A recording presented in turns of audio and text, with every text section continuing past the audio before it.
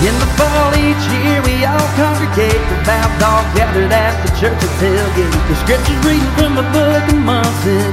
Our favorite verse, my God, a freshman. Drunk and obnoxious, well Georgia fans. Ain't nothing finer in the land. Now the 3,000 of our best friends. It's Saturday in Athens. It's Saturday in Athens.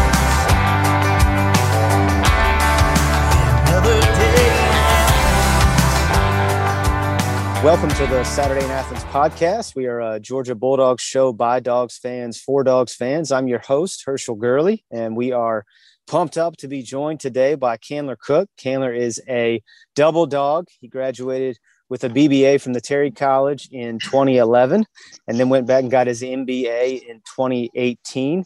He was a true walk-on member of the Georgia football team in his time in Athens. And in 2019, he authored a book chronicling that journey called From Underdog to Bulldog, My Journey as a College Football Walk-On.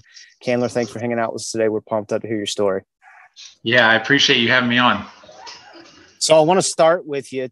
Talk to us a little bit about where you grew up and what the role sports played in your upbringing. Yeah, great question. I would say that played a huge role. My parents always had myself and my sisters in sports every single season growing up. So whether it was football, basketball, baseball, golf, wrestling, swimming, it was really constantly doing sports. And that really stayed the same the older that I got. You know, throughout middle school, played multiple sports. High school really focused in on wrestling and football. And then college really just lasered in on football after that. So did I read right that you were 145 pounds in high school? Yes, that's right. And that's when I started college. I weighed that. So I so empathize with that because I played college baseball as a walk-on. And I was about 138 pounds soaking wet and played high school football at the same weight. And, you know, had metabolism that moved at the speed of light. And, you know, I could eat all day and just gain no weight. So at what point during your athletic journey did you decide, you know what, I want my dream, the goal that I'm going to chase after is I want to play football at the University of Georgia? You know, it really always was. I just grew up such a huge fan. My dad and mom both went there. Two of my three sisters went there. And, you know, when it came time to go to college, the only place I even applied to was Georgia. And it was just kind of, I was always going to play football there. And so to me, there wasn't really another scenario where I wouldn't. I just needed to figure out what do I need to do to improve myself and to get in a position to talk with the coaches in order to make this dream a reality. So when you got on campus in Athens, what's the process like to become a walk-on? Can you explain that to our listeners? Like, is there a tryout? How does all that work? Sure. And I will preface it with saying this has since changed. I've heard Kirby has changed it to where now tryouts last an hour and there's not even a football involved. They just see people run a little bit and weigh them in and then let people on the team. But when I was trying out during the Coach Richt era, basically most of the guys are recruited out of high school. They're preferred walk-ons is what it's called. A select handful show up at a tryout and actually make the team. And the tryout process was actually 8 months long. So you have starting in January, you go all the way through off-season workouts. Then you go through spring practice, the spring game. Then you go through summer workouts. And then there's camp, and then about a week before the first game, they would make cuts. So it was a brutal process, and really, I kind of got in through really the back door in order to be able to try out because I had never been recruited out of high school, never even started. I was fourth string my senior year, and really, I found out about the tryout process through a guy that I played against in high school football. I met him at a fraternity rush event before my freshman year. And so he and I talked, and he mentioned that he was going to be trying out to make the team as a kicker. And he mentioned Coach Tereshinski was the guy who was in charge of that process. And so I wanted to reach out to Coach T and talk with him, and I wanted to do that when the timing was right. And so I decided to go the day before classes started my freshman year and to show up at his office and talk with him. And I wanted to keep what I said brief because it was one of those situations, the less detail, the better, because at the end of the day, I had no highlight tape. I'd never started a game in high school. The last time I started was in 7th grade, actually. And so basically just showed up at the office in athletic clothes and was prepared to talk with him. And as I got in the elevator to go up to his office, I noticed a hand stick out, and it was actually Coach T in the elevator holding the door open. And he took one look at me and, mistook me for someone else he had spoken with before and just said, "Hey, are you the guy that wanted to try out?" And so I just said yes and just went with him straight from there. So from there, he leads me into the tryout and goes ahead and starts that process. So I never even told anybody my name, my position, my school, if I even knew how to play football, nothing. And thankfully ended up then getting the chance to try out the spring of my freshman year. So hold up. I want to flesh this out a little bit. What you're telling me is the way the process was is you could give blood, guts, and sweat for 8 full months, go through that whole grind, and right before the season starts, they make the choice, hey, you're going to be on the roster or the full 120-man roster for the fall season or not. Is that what I'm hearing? Exactly. It's just brutal. So you can basically, the tryout process was you can do everything but the actual season. Oh, wow. So this is a dream that if you want to pursue it at that time anyways, you had to be extremely committed to, which I love that. So take us through the first couple years of that process and what that looked like. So when you started in January of your freshman year, had you put on any weight by that point, or were you pretty much the same size as when you enrolled?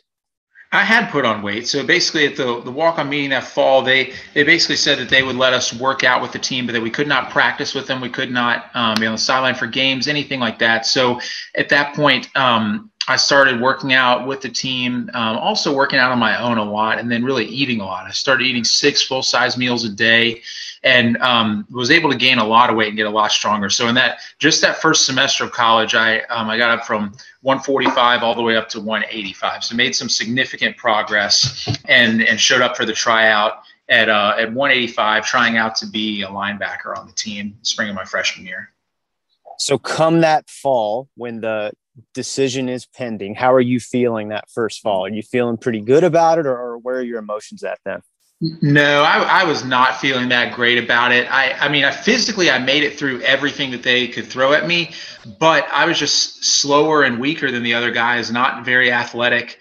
And so I was happy that I made it through that. I mean, it made me feel like, in a sense, that I could belong there in the future, just because I'd been able to get through things as brutal as mat drills. Coach Rick's last year at Florida State, they had a player die while doing those. And I personally saw a couple guys on the team that were former Marines that were not able to make it through mat drills. So just an absolutely brutal training regimen. And the fact that I made it through that unscathed was great. But I was still lacking so much size and speed. So I was not surprised at all when, I had the meeting with my coach and I was cut. So it was, it stung a little, but I was really expecting it. But in a way, I was still very optimistic. It was only my freshman season because they can redshirt everybody. And so that they really just said that, they didn't have room for me. They appreciated that I had improved some, and didn't say anything about you're welcome to try out again or not. And so from there, I made my mind up that I was going to work harder, continue to improve, and come back the next year. And what was the result like after that year? It was interesting. I kind of redoubled my efforts. I got up to eating 8 full-size meals a day, training harder, doing some powerlifting. And it bulked up to 215. So I put on 70 pounds since the start of college. And this is just through middle of my sophomore year, and show up at that tryout. And I'm really the size of these other guys that are walking on as linebackers. And that went well. I knew what to expect. I'd been through the tryout process. So by that point, I was kind of a veteran of the spring side of things. And then still ended up getting cut. And that was really brutal because I didn't see it coming. Several of the assistant strength coaches had said that they thought that I looked like I belonged on the team. Even my position coach had said that I improved a lot. And then I got a comment card on the day that I got cut that basically gave a review of my skills and had a really frank notes section in it. And the part of that was saying that I was too small, too slow, average strength, a Division III player at best, and that I should strongly consider giving it up. And so that's where things were left after the second tryout. I want to stick on this for a minute because this is probably my favorite part of your story. I would say that in general, the majority of the populace would have taken that feedback and they would have shut it down. They would have said, well, that's it, And I think because for a lot of folks, we are looking for affirmation from the outside environment and the outside world to say, hey, you're doing a good job. Hey, you're on the right path. And really, man, what we have found out, not just in kind of the things that we consume outside of the show, but in the folks that we have talked to, the common thread in people that chase down a dream is not letting anybody deter them from what their goal is. And just saying that I'm going to do it. And whether you believe I can do it or not, I don't really care. But this is what the goal is, and I'm going to make it happen. And so what was that internal discussion like with yourself after receiving that comment card? And how quickly was the decision made to take another shot at it? Yeah, it was made very quickly. When I saw that, I was quite frankly mad when I read that, just because I put so much work into it and had been receiving pretty positive feedback. Nothing was overwhelming. No one was saying that I was a sure lock to make the team, but the strength coaches and my position coach made it sound like I was on the bubble, to use a March Madness term. And so then to hear this comment card, this seemingly saying that I'm so far away that it's impossible, it was really tough. And then after that, I had to clean out my locker to make room for someone else that had made the team. So just a truly empty feeling. And I remember after that, I walked out of the football building. I had my iPod at the time, and I started turning up some heavy metal music pretty loudly just to kind of just walk and just sit alone with my thoughts for a bit. And I walked for about 5 minutes and ended up on the bridge overlooking the stadium on Sanford Drive. And just looking out on that field, I was thinking that there's just no way that there are 125 people in this world that wanted to be part of that team worse than I did. And that I was going to do whatever it took to make that team. And so, I mean, that decision was made just minutes later that I was coming back. It didn't matter that they said, to hang it up and never play football again. I was going to do it, and that was that. And so I also was willing to take a holistic approach to it, in that while there were certain things that I could continue to push harder on, and I did, there were some other things that I needed to take a step back and reevaluate, maybe consider a different approach. So to go through some of those, on the diet side of things, I added in up to 10 meals a day. So a ninth and then later a 10th. And I was gaining weight, but that still wasn't all of the weight that I needed to gain. So at that point, I started adding in several, peanut butter and banana smoothies. And then I also added in 2 gallons of whole milk a day. So I'm taking in about 15,000 calories a day. I feel like throwing up 24 hours a day because I'm constantly that full, even during, weight room and stuff. And so redoubled my efforts on strength training. But a few brand new things that I did were that I decided to change positions to defensive end. And that's something that was risky, but a very smart move in retrospect. I had never played a snap of defensive end. I didn't know what in the world it was, what the stance was, anything. I watched some YouTube videos to teach myself how to play before I tried out.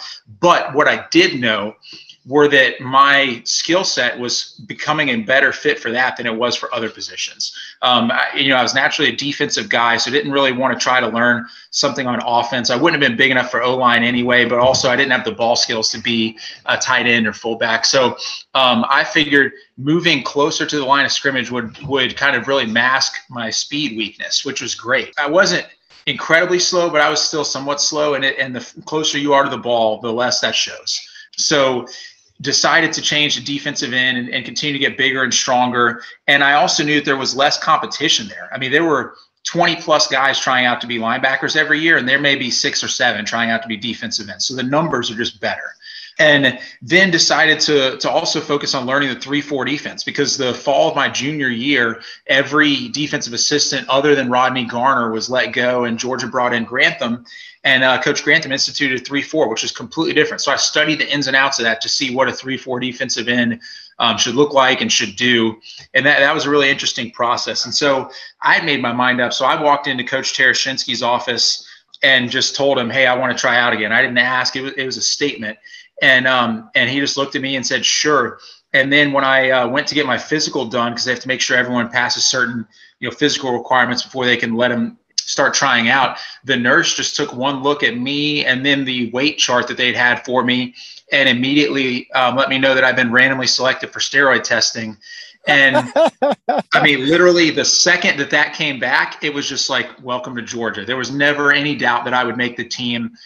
So I was really overjoyed. I remember sitting in Coach Garner's office when he told me that, and the way that he made it sound was like the second that I'd started trying out, he just always expected me to make it, which is what it seems so odd after everything that I had been through. I don't know if I was expecting, confetti and streamers to come down from the ceiling or what when I finally made the team, but it was really just kind of the external world around me was reflecting what I felt on the inside, was that, I'm going to make it and it's not even up for debate this time. What was that phone call like to your family to tell them that this thing you've been chasing for this long is finally coming to fruition?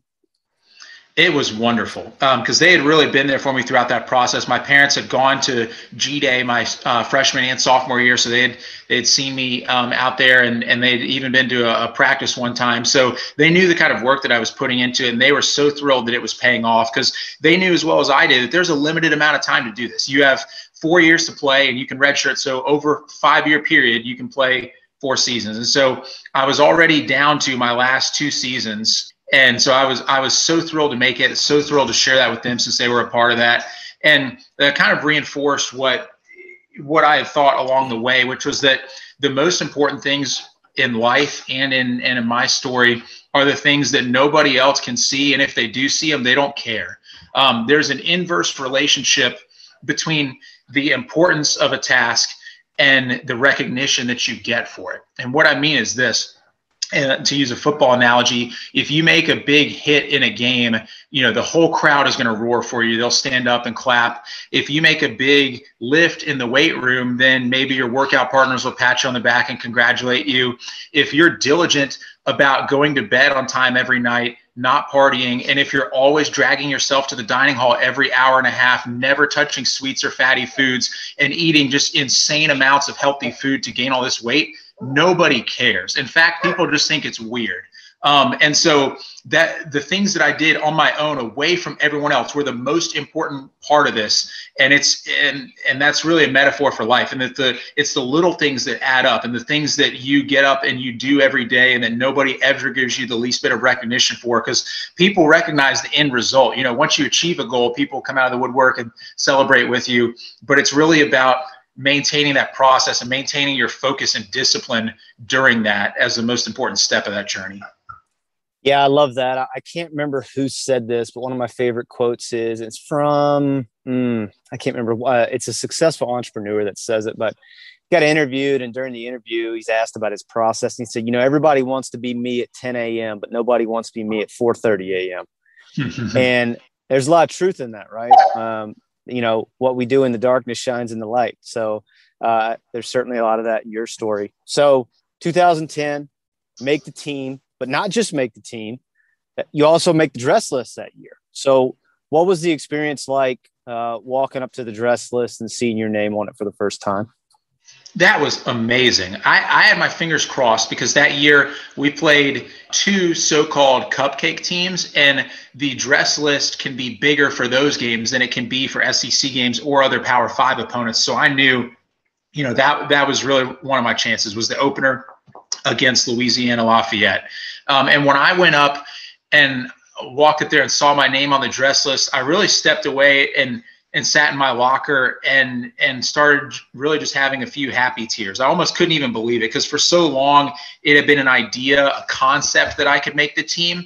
But here it was like written in stone that I'm on this dress list, and on Saturday I'm going to be out there with my name on the back of my jersey. It was just really a surreal feeling, because you get so used to putting in all the work that, when that payoff moment comes, it feels all the sweeter because of that. So I was just thrilled to have that happen, and was also just thrilled with how well the team played that day. It was a blowout win. Offense, defense, and special teams all did well. And with it being the season opener, there was kind of a certain buzz of excitement. So that was just a great experience. What's that like? Because obviously most of our listeners have never had that experience, but what's it like running out of the tunnel in front of 93,000 people at Sanford Stadium?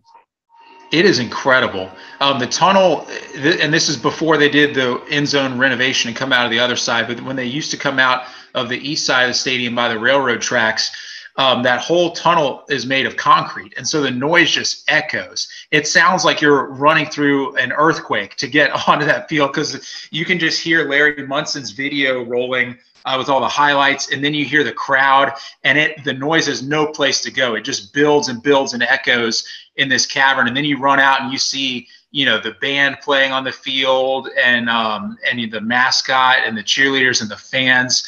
And the weather was just perfect that day. It was like sunny and bright. I mean, it was just absolutely amazing being on the field, hearing the same songs that I'd heard hundreds of times, as a fan, but with me being a part of that, it was just an absolutely incredible feeling. So I'm not sure. I can't remember from your story. I can't remember if it was the 2010 season or the 2011 season, but will you tell our listeners about the experience that you had when it was your turn to sit on the hot seat? Sure. Yeah, so that was 2011, my senior year, and it was an interesting off season because Georgia has been such a consistent winning program, and 2010 was really the one exception to that rule. So still to this day, since 1996, Georgia has won 8 or more games every season other than one, and that was the very first year I was on the team, 2010. That year we actually went 6-7. Had a lot of close losses, a lot of losses on last-second fumbles, last-second touchdowns given up, just a brutal year, and everyone could feel the heat was on the program. I mean, it was from like the coaches. I knew the heat was on them.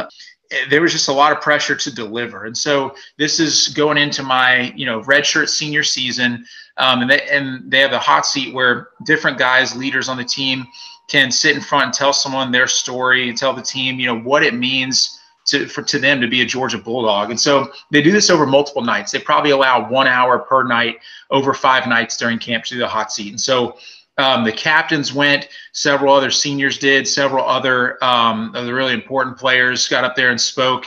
And then the last night, I had been thinking about it and just really felt moved to share my story. And there was just silence, and I knew there was still more time. And so I just got up, and a couple of the guys, kind of clapped and were glad that I spoke. And I could tell a lot of the guys were probably surprised because I, definitely was not a leader on the team from any kind of like playing time perspective.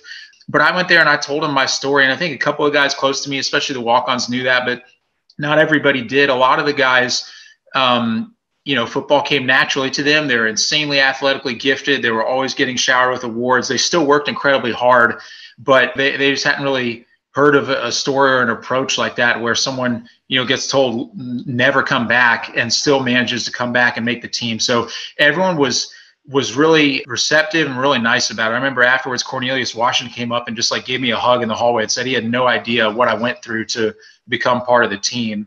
And then one of the graduate assistants who I later ended up working with at State Farm, he actually said something to me as well afterwards. So it was a great experience for me to be able to share what it meant to me to be a Bulldog, especially as someone growing up, just a massive fan of the program.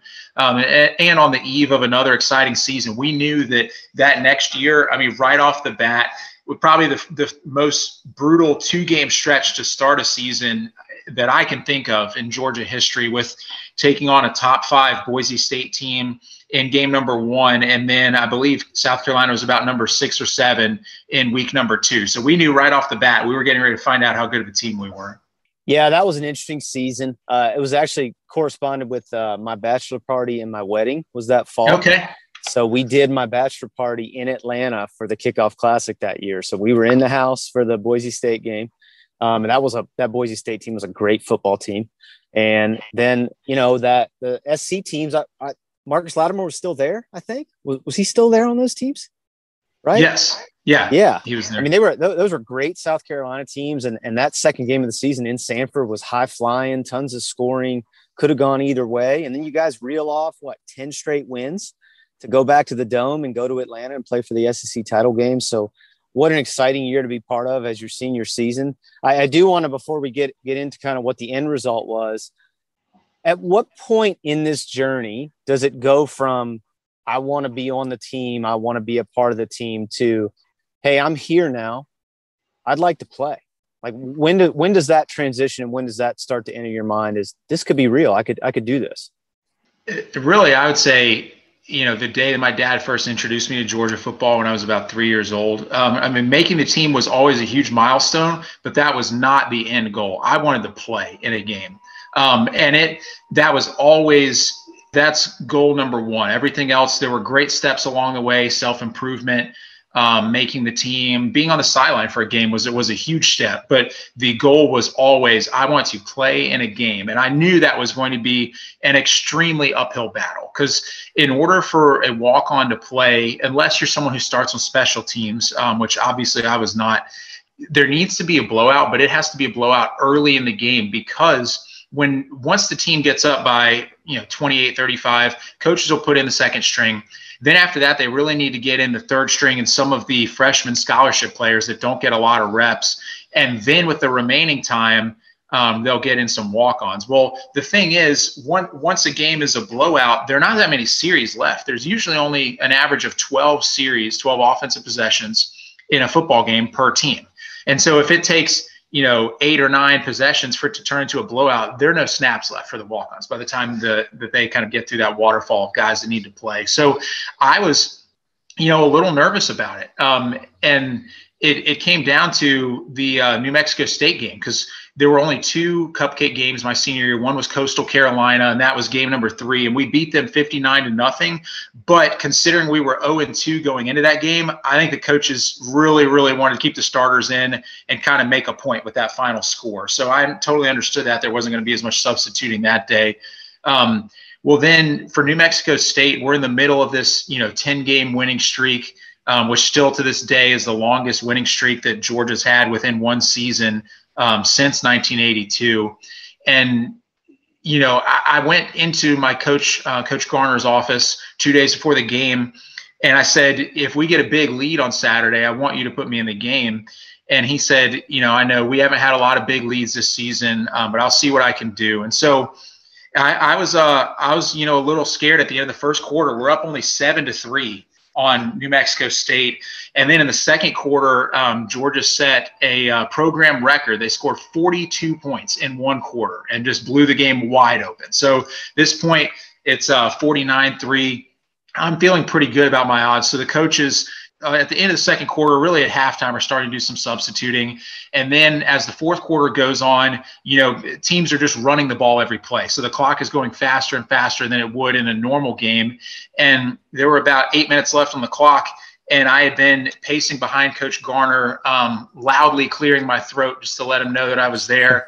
And finally, he sends over a graduate assistant and tells me to, start stretching. Because at this point, it had been about 3 hours since we had finished pre-game warm-ups. So it's been a long time. I've just been standing there on the sideline. And so I start stretching. One of the nice benefits of it being late in a blowout game against a cupcake team was the stadium had started to empty a little bit. And so my family and friends were able to come down to the 50-yard line, front row, right behind the bench, and watch, because I was able to kind of, give them a thumbs up that I was getting ready to go in. So then to start the next possession, I go in the game, and it was the most just exciting feeling ever. And I was really kind of 2 minds. One was just soaking in this moment, knowing that this is something so fleeting, that so much work has gone into it. And then also, on the other hand, do my job. These are plays that I've practiced so many times, and I can't let the moment be too big for me. I need to get out there and make sure I fill my role on the defense. And so when we line up, we're in the huddle, and one of the scholarship guys says he decides that he doesn't want to play nose guard that play, and he's going to play defensive end. And since I was the one new player in on defense, I know that if anybody is lined up incorrectly, it's going to be my fault, since I was the new guy in. And so first play, I line up in nose guard on defense of all positions, and take on a double team block. The other team just really ran the ball. Then the second play, we switched back, so I got to play actual defensive end.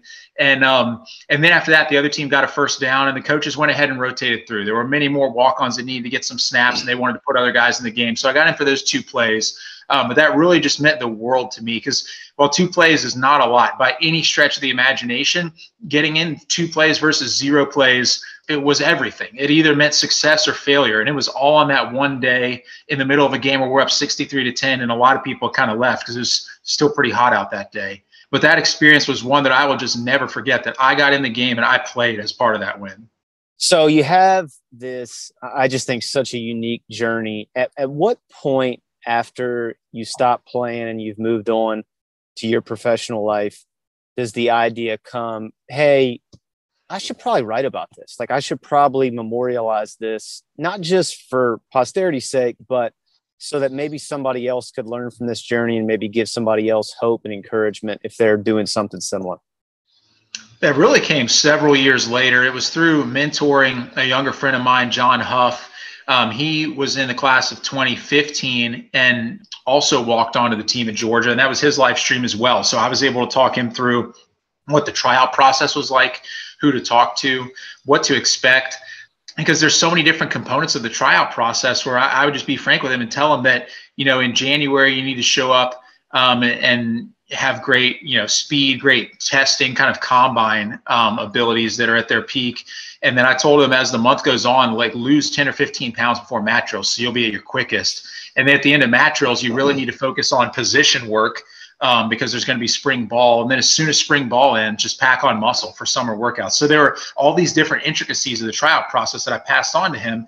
And I thought about it, that there have to be more people out there than just my friend John Huff that could benefit from hearing this story. And so that's when it went from, I was just mentoring someone about UGA football to I want to, tell this as a self-improvement story and a goal-setting story, because it's not a football story. It's a story about life. And the venue that I happened to set my goal in was football, at least at that point in time in my life. And so that really gave me the idea. And it was really kind of a 2-year journey to write the book, because I'm far from a professional writer. I didn't really know kind of where to start, but I did some research online, put an outline together, found a publisher that did a great job and really believed in it and wanted to make sure everything was right. They did a lot of great work on the book. For instance, I wrote 15 chapters and they decided to combine it. Some was cutting out different parts. Other things were, suggestions like, let's take this story at the beginning of this chapter and move it up to the end of the last chapter because it flows better. And so they cut it down to 10 chapters, made it a much more easy to digest read. And I was just really pleased with the process of writing that book. And it came out just under 2 years ago now. It's hard to believe it's been that long, but I was really pleased with the reception for it. It's got 5.0 average review rating on Amazon, but mostly I'm just glad from some of the feedback that I've had from some people that have picked it up and read it and will say, I can relate to this. I've got this situation, whether it's like some boss that they just cannot deal with, or whether it's they have some goal. It could be to travel the world or improve a relationship or, move to a new city or something. And I enjoy hearing that other people get something out of it, because that's really what I wrote it for. So we're coming up now on the 2021 Georgia football season. Be the 10-year anniversary of your senior season at Georgia. In that 10-year span, as you've expanded and gone on to chase professional dreams, what are the lessons from your time at UGA that you carry with you each day and that have provided the foundation for your professional success? There are a lot of lessons. I would say first is really the value of extremely hard work. That's a term that gets thrown around all the time today. And people say hard work, they don't really know the level of hard work and how many extra gears that they actually have until they tap into that. So, if anything seems like it's a tough challenge now, I think back to mat drills at 4:30 in the morning, seeing, all-American players crumpled on the ground, throwing up next to me, and me continuing to push through that. I pull back to places like that where I know that every fiber of my body just had searing pain in it, and I kept going no matter what. So there is a hard work and a toughness component. There's also kind of a creativity approach to it that I take into business. So, for instance, stepping back and deciding to change positions, to do something that I had never done before, just to make the team. I take that with me to work all the time. I've had reports that were my responsibility that were just so manual, just taking screenshots of the same dashboard and changing a toggle and then doing another screenshot.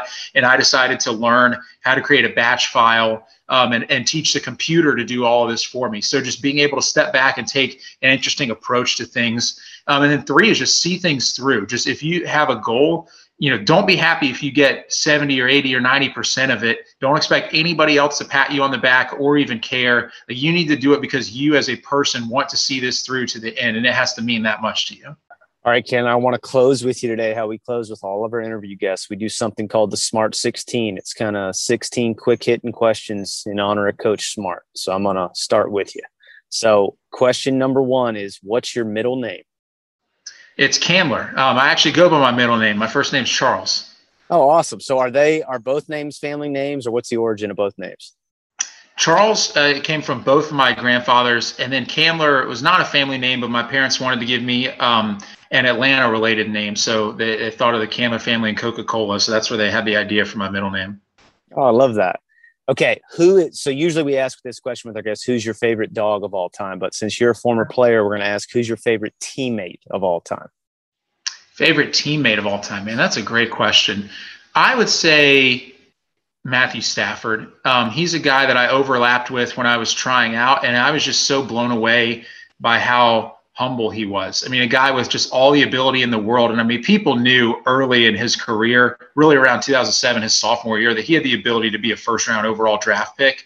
And to just about everybody that's trying out, he'll go up to them and shake their hand and say, "Hi, I'm Matthew." And everybody knew who he was, but just such a leader, so humble. And also a close second would really be Aaron Murray. He was a guy that was a great leader, great representative of Georgia.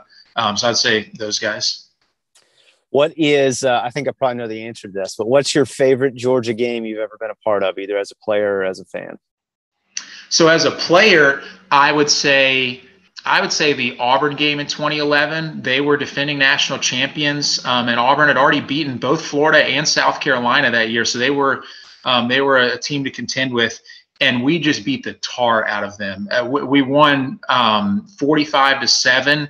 And we didn't even try in the second half. It was just pretty amazing having a top 20 team come into town and have them leave as if they were a Division II team or something. And the favorite game that I've watched, I would say the Rose Bowl. I went there with a few of my friends for that game in 2017 in the playoffs. Man, what an emotional roller coaster and a thrilling game. Yeah, that's been a very popular answer, and as it should be, because, man, that was an incredible night. All right, what is your favorite rivalry that the Dogs have? I would say Georgia, Florida. It's the one that means the most every year. It almost always decides the SEC East winner. And just the pageantry and tradition around that game is amazing. The only other game that's neutral site that really has any kind of tradition like that is really Texas, Oklahoma and the Red River rivalry. And so these neutral games are so rare these days, but it's such a cool experience to see half of the stadium blue and half red. And I just think that's a great tradition. Yeah, Boss and I did a feature on our show this week for our Saturday Athens Sixer, which was 6 sporting events you can attend for the rest of your life, and those are the only 6 you can attend. And the cocktail party was on both of our lists. That's a big one for us as well. So, yeah. Okay, what is your favorite away stadium in the Southeastern Conference? I would say LSU. I mean, that is just a unique, loud venue.